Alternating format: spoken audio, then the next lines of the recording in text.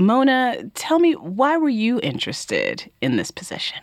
Well, not to sound too crass, I'm kind of interested in money, which feels like a strange thing to admit, right? But Mona, you've come to the right place. You're sitting in the right chair, and you're going to have so much fun hosting this show. Welcome to Fortune Favours the Bold, a branded podcast from MasterCard and Gimlet Creative. I'm Mona Chalabi, and I am so glad to be here, sitting in this studio eating a jumbo croissant across from Fortune Favours the Bold Season 1 host, Ashley C. Ford, who is off writing a book this year. Hello, Mona. So, tell me, any advice, Ashley, as I take the reins? Yes, I've got mad advice for you. No, I don't really. Just keep an open mind. Because even though people are hesitant to talk about money, what you're going to find out really quickly is that people want to talk about money. Yeah. And they want to talk about their feelings about it. They want to talk about their experience with it. And they want to talk about the potential for it. And those are fascinating conversations. So much of it seems hidden, and so much of it seems like a secret language, but it's not a secret language. Yeah. You just have to ask the questions. Last season on Fortune Favours the Bold, Ashley took a deep dive into how we take risks, take control, and redefine our relationship with money.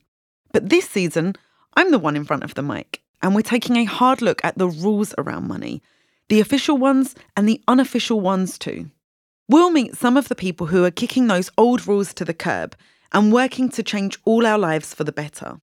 And this is the perfect job for me, because I'm a data journalist. So I spend my days translating numbers, whether it's data on racial inequality, the pay gap, or male balding patterns, into words and images. My hope is to leave people better informed about how to make decisions in their own lives, because you've got to know the rules before you can break them, and you've got to break the rules in order to make a more inclusive world. For this first episode, we're taking a look at upward mobility. That's the movement from one socioeconomic level to a higher one. There's that good old American phrase, pull yourself up by your own bootstraps. It's part of the American dream, isn't it? But have you actually tried to pull yourself up by your bootstraps? Not so easy. This phrase is a leftover from the old rules around mobility, that as long as an individual works hard enough, they'll succeed. But people today who are working on increasing upward mobility say that's just not true. It actually takes a village to achieve upward mobility, and no amount of tugging on those bootstraps is going to help. Plus, the very definition of upward mobility is changing. It's not just about wealth anymore, but about social capital too, like community. In this episode, we'll log on to a social media platform that's more than just a place to scroll through life updates and baby pictures. It actually facilitates upward mobility by connecting people to others in similar financial situations. And we'll hear some more from Ashley. She'll be the one in the hot seat this time, as I ask her about her personal experience of upward mobility. My first year living in New York, I out-earned my mother by about $5,000 a year. And now I out-earn her by 3 times. But first, we're going to need to define our terms, what upward mobility is and how it works. For this, we'll go to Ambar Narayan. He's a lead economist in the Poverty and Equity Global Practice at the World Bank. He's spent a lot of time thinking about upward mobility and how we make it happen. So this concept of mobility is about fairness, which essentially means that regardless of where your parents are on the economic and social ladder, you want to have a fair chance to move up. When Ambar talks about mobility, he means intergenerational mobility, or the likelihood that a child ends up in a better financial situation than the one she was born into. And Ambar published a study with his colleagues about how it differs across countries. The study takes what he calls a life cycle approach. We start talking about policies that act at a very early stage of the life cycle, which starts with maternal health, and then, of course, education policies, and finally, labour market policies. Countries with high levels of mobility tend to do pretty well in those categories. And while what exactly works will vary from place to place, there are some things that are uncontroversial. Unequivocally, what we can say is that early childhood policies work. Things like easily accessible, subsidised childcare and education. And this makes sense, because when childcare is hard to come by, it's often the women of the family who will provide it, which limits their ability to go to school and work, and thus their upward mobility. But easy access to childcare removes that barrier. Which is good for not just the economic mobility of women, but it's also good for the economic mobility of families as a whole. Anbar says that in the US, one great example of a programme providing support for low-income children and their families is Head Start, which is among the largest preschool programs in the world. Head Start has been shown to have a pretty strong impact on the long-term outcomes, including earnings when children grow up and so on. Outside of the US, a study in Jamaica gave children from poor families a randomised mix of two kinds of help. One group received food aid, while the other got counselling about education, nutrition and general health. And the results were clear. These children had much higher, 25% higher income as adults when they grew up. So this kind of support seems to make a difference when it comes to upward mobility, and that's across countries. And note here, no one is pulling themselves up by their bootstraps alone. Anbar says that his research also shows that there are other old rules that need to be thrown out. One of them might feel familiar if, in high school, some of your friends took advanced English, while some others took a general English class. That's academic tracking, where students are separated based on their supposed academic ability, often from a very early age. Now, there's a lot of evidence that tracking actually decreases upward mobility. Because as we know, poor children or children from less educated families start with a disadvantage early in life. So if they're put in silos into different tracks from a very early age, it's very difficult for them to actually improve their performance over time. So, in order to create a more level playing field, an integrated education is key. And Anbar's World Bank report shows that improving access to secondary education can have a major impact on upward mobility.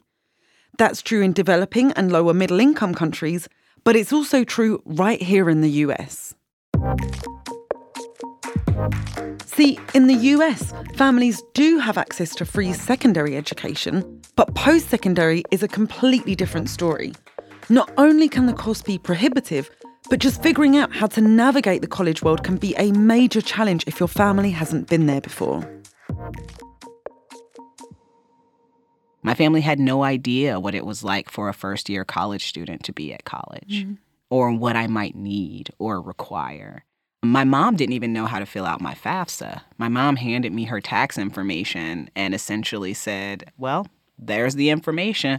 Wait, can I stop you for a second? Yeah, absolutely. As a foreigner, a FAFSA the sounds FAFSA. like a really bad rash or something.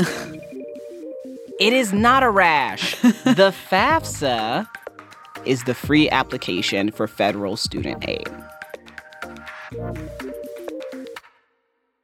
So, Ashley grew up with her mother in Fort Wayne, Indiana, about 2 hours northeast of Indianapolis.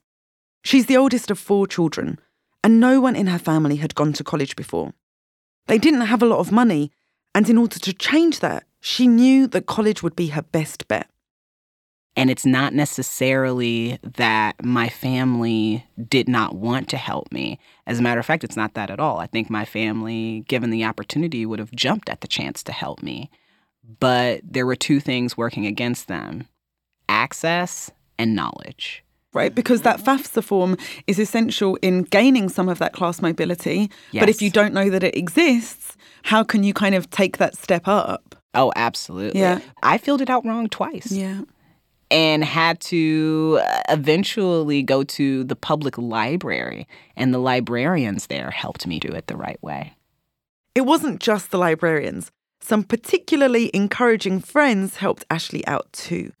And while she had never applied to school before, she had a lot of practice relying on her community for support. My mom has 4 sisters. They all live in the same neighborhood. They don't all live in the same neighborhood because they love that neighborhood. What they understand is that when you live among your family, you can, A, save money on childcare, because they definitely did that. And B, this is the important one, you always have somebody close who can help you out at a moment's notice. Ashley may not have been rich in economic capital, but she had accumulated a substantial amount of social capital. With the support from her family and know-how from her wider community, Ashley applied to college and was accepted to one about an hour away from home. It was really exciting, but also the reality of what it means to be first in her family to go to college started to sink in. From the first day of orientation, she felt different from many of the other students. It was interesting watching all of the women, the young women, show up for college in that first week, and their moms and aunts and grandparents showing up and helping them decorate their rooms and taking them on last-minute runs to get things they needed or forgot. And none of that happened for me. This was uncharted territory for Ashley. And as she got used to school and made new friends, it could sometimes feel difficult to negotiate her relationships with her community at home. You know, somebody said to me recently, and I wish they had said this to me before, that class transition feels like losing your tribe. And that is absolutely true. Oh, that's so sad. But it's true, you know? Or is it sad? Maybe it's not sad. I mean, my mother and I do a lot better. But at that point in our lives, that was really hard for both of us. And it quickly became one of those very cliche, you know, parents super proud of the kid who went to college, but then the kid who went to college comes back and starts talking about stuff they learned at college, and parent feels weird about that. Over the next few years, this weirdness faded on both sides. But for a while, it was tricky for Ashley and her mum to negotiate their new differences. Even now, Ashley says that being in a different economic class than her family is never far from her mind, especially when she thinks about the future. How do you feel about kids? Whew. Sound like my mother-in-law. Your kids presumably would be raised in a different economic class to the one that you was raised in. Right. I do think that I could do it and that I could raise kids who had access to more than me and not try to love them through money and also not quietly resent them for having so much more and access to so much more than I did.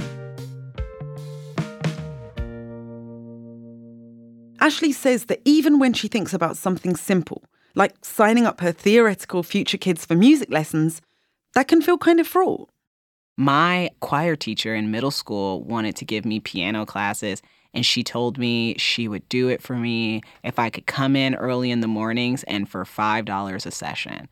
And my mom couldn't make that work, you know? So I think about, what if I have a kid and I'm like, do you want to take piano? And they're like, yeah. And it's $50 an hour, $100 an hour. And I take them to these sessions and then they're like, I hate it and I don't want to do it anymore. Like, how would I react to that? Knowing that like playing the piano was one of my dreams and I just didn't have access to it. It's like, would I react well to that? Because in my mind, I would be like, oh, well, if that's not your interest, then we'll find something else and we'll find your interest. The other part of me knows who I am. And knows that I might get down in their little face and be like, you're taking piano. The experience of upward mobility is often full of mixed emotions. And not just for the person experiencing transition, but for the people around them as well. Ashley now lends her knowledge to her community back home in Indianapolis. How does that feel? Wild. Yeah. Wild and unnatural. I'm not kidding. Yeah. Wild and unnatural. That's how it feels to essentially be in a place where because you can plan long term for the first time in your life, you are also now teaching other people not just how to plan long term, but also how to rely on another person to help them out. Because self-sufficiency is so ingrained in us, right? It's so ingrained. Yeah. It's so ingrained. And the asking for help is imbued with so much shame, even when it's necessary.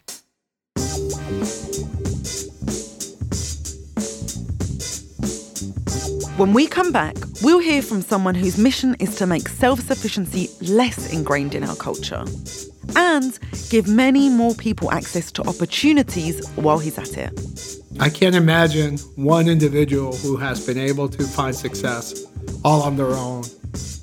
That's after this.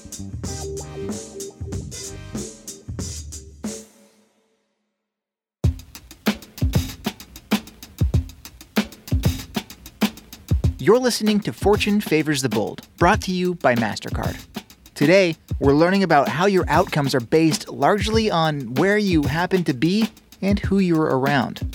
People are poor not because of who they are or what their ambition or what their skills. People are poor because of where they live. This is Parag Mehta. He's the executive director for the MasterCard Center for Inclusive Growth. And he says this idea of who we're around is really a matter of networks. There are different kinds of networks, physical, digital, social, but access to networks can help unlock a person's potential. We understand that the best way to move people out of poverty and on a path to prosperity is to help them be more connected to these networks. This is the idea of democratizing productivity for upward mobility. And the Center for Inclusive Growth's mission is to promote upward mobility around the world. Because, as we're learning in this episode, sometimes all you really need is a hand up. Like, imagine two kids. One's doing her homework by candlelight, and the other one is doing her homework on her laptop. Now, both kids may be ambitious. Both kids may have incredible talents and skills and great potential for their lives. But the kid working by candlelight will never ever catch up to the kid working by the laptop. So part of our job as MasterCard and as the center, both as a business strategy, because we want the kid by candlelight to be digitally connected, but also from a philanthropic perspective, which is we want to help people achieve their full potential. And the only way we do that is if everybody has a level playing field to start with. To find out more about how MasterCard's Center for Inclusive Growth works to level the playing field, head to mastercardcenter.org. That's mastercardcenter.org.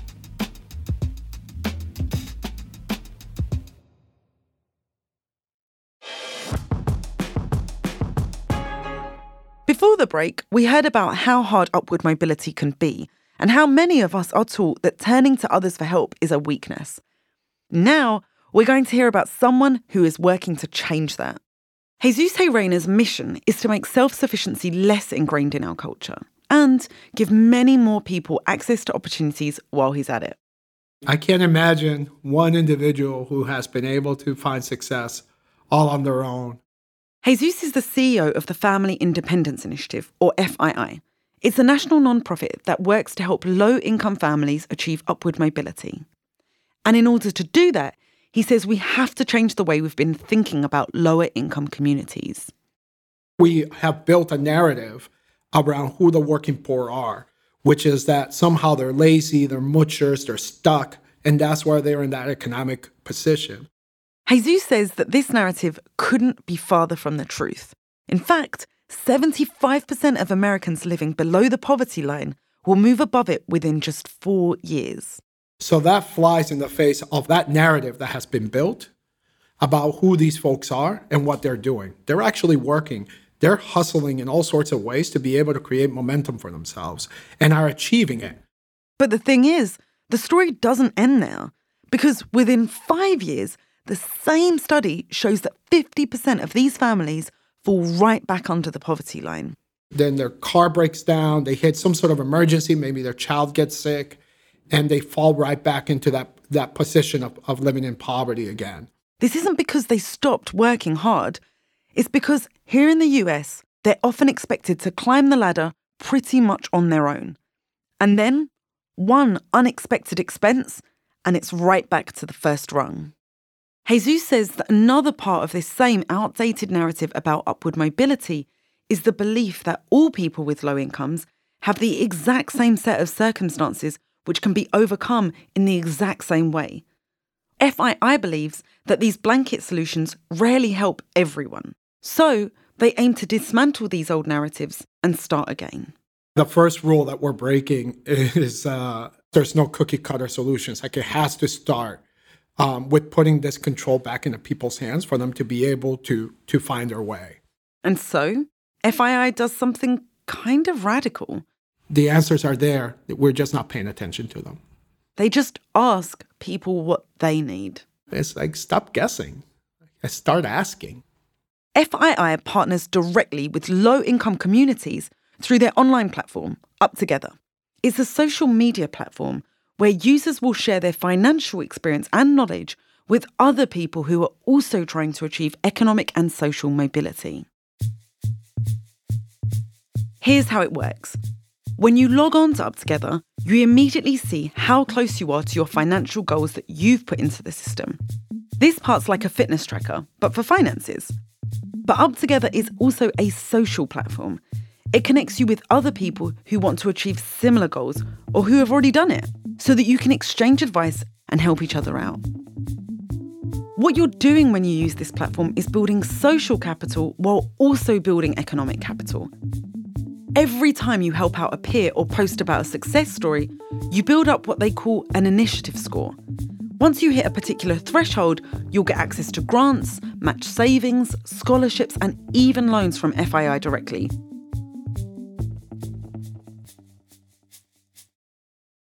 And in the process, FII is able to fill that crucial gap in traditional mobility efforts, learning directly what families living in poverty need most. And those needs are different for almost everyone. You know, you just never know when it comes to households how they find that success for themselves. Jesus has seen a lot of Up Together success stories. Take Cynthia, for example. She shared on the platform that her kids' grades had improved considerably. We were really curious as to what was happening and looked at the data and sort of said, well, there's like no new after-school program. Like, this is weird. So Jesus and his team asked her about it. And when we did, she was just like, that was because I got a car. We were like, wait, what do you mean? She was like, yeah, I was able to access this really low interest loan and purchase a car. And because one of my children has chronic asthma, when he would get sick, everybody had to stay home because I couldn't bring him on the bus. But now I have a car. We can all pile in and drop everybody off, and I come home with him. This, in turn, allowed for better attendance. Thus, all those A's. Like, you just don't know, right? Like, all she needed was access to very cheap capital to be able to purchase a car that then translated into other positive places in her life and had this, effect in her children's education. Instead of wealth being transferred from generation to generation, as has traditionally been the case in high-income families, people on Up Together can achieve success by sharing information with each other. For us, this is about community, whether it's the immigrant experience in the Northeast, townships that formed after slavery, or the Chinatown experience. People are coming into these situations of flux, right? Like, and not having certainty. There's a group of folks that will rally around them, share best practices or paths to be able to seek success. But then also, as people do find that success, they look back and invest in others.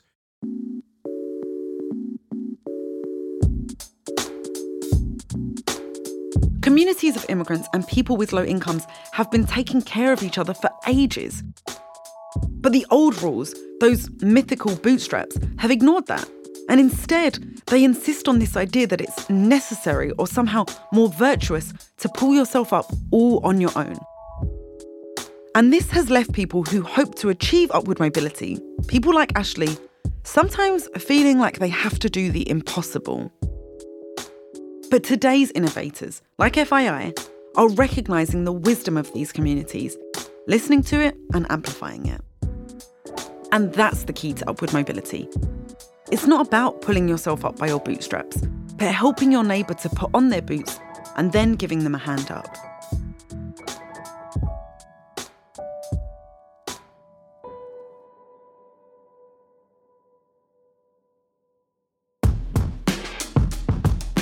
Next time on Fortune Favours the Bold, we're going to learn how people are educating their kids about financial decisions, or aren't, and how that's changing in the digital age. Fortune Favours the Bold is a branded podcast from MasterCard and Gimlet Creative. This episode was produced by Jorge Estrada and Matt Schultz. Production assistance from Max Gibson. Sarah Geis is our editor. Rob Hahn mixed this episode. Technical direction was from Zach Schmidt. Our theme song was composed by Bobby Lord. Let us know what you thought of the show. Find us on Apple Podcasts, leave a review, and tell your friends about the show too. I'm Mona Chalabi. Fortune Favours the Bold will be back next week.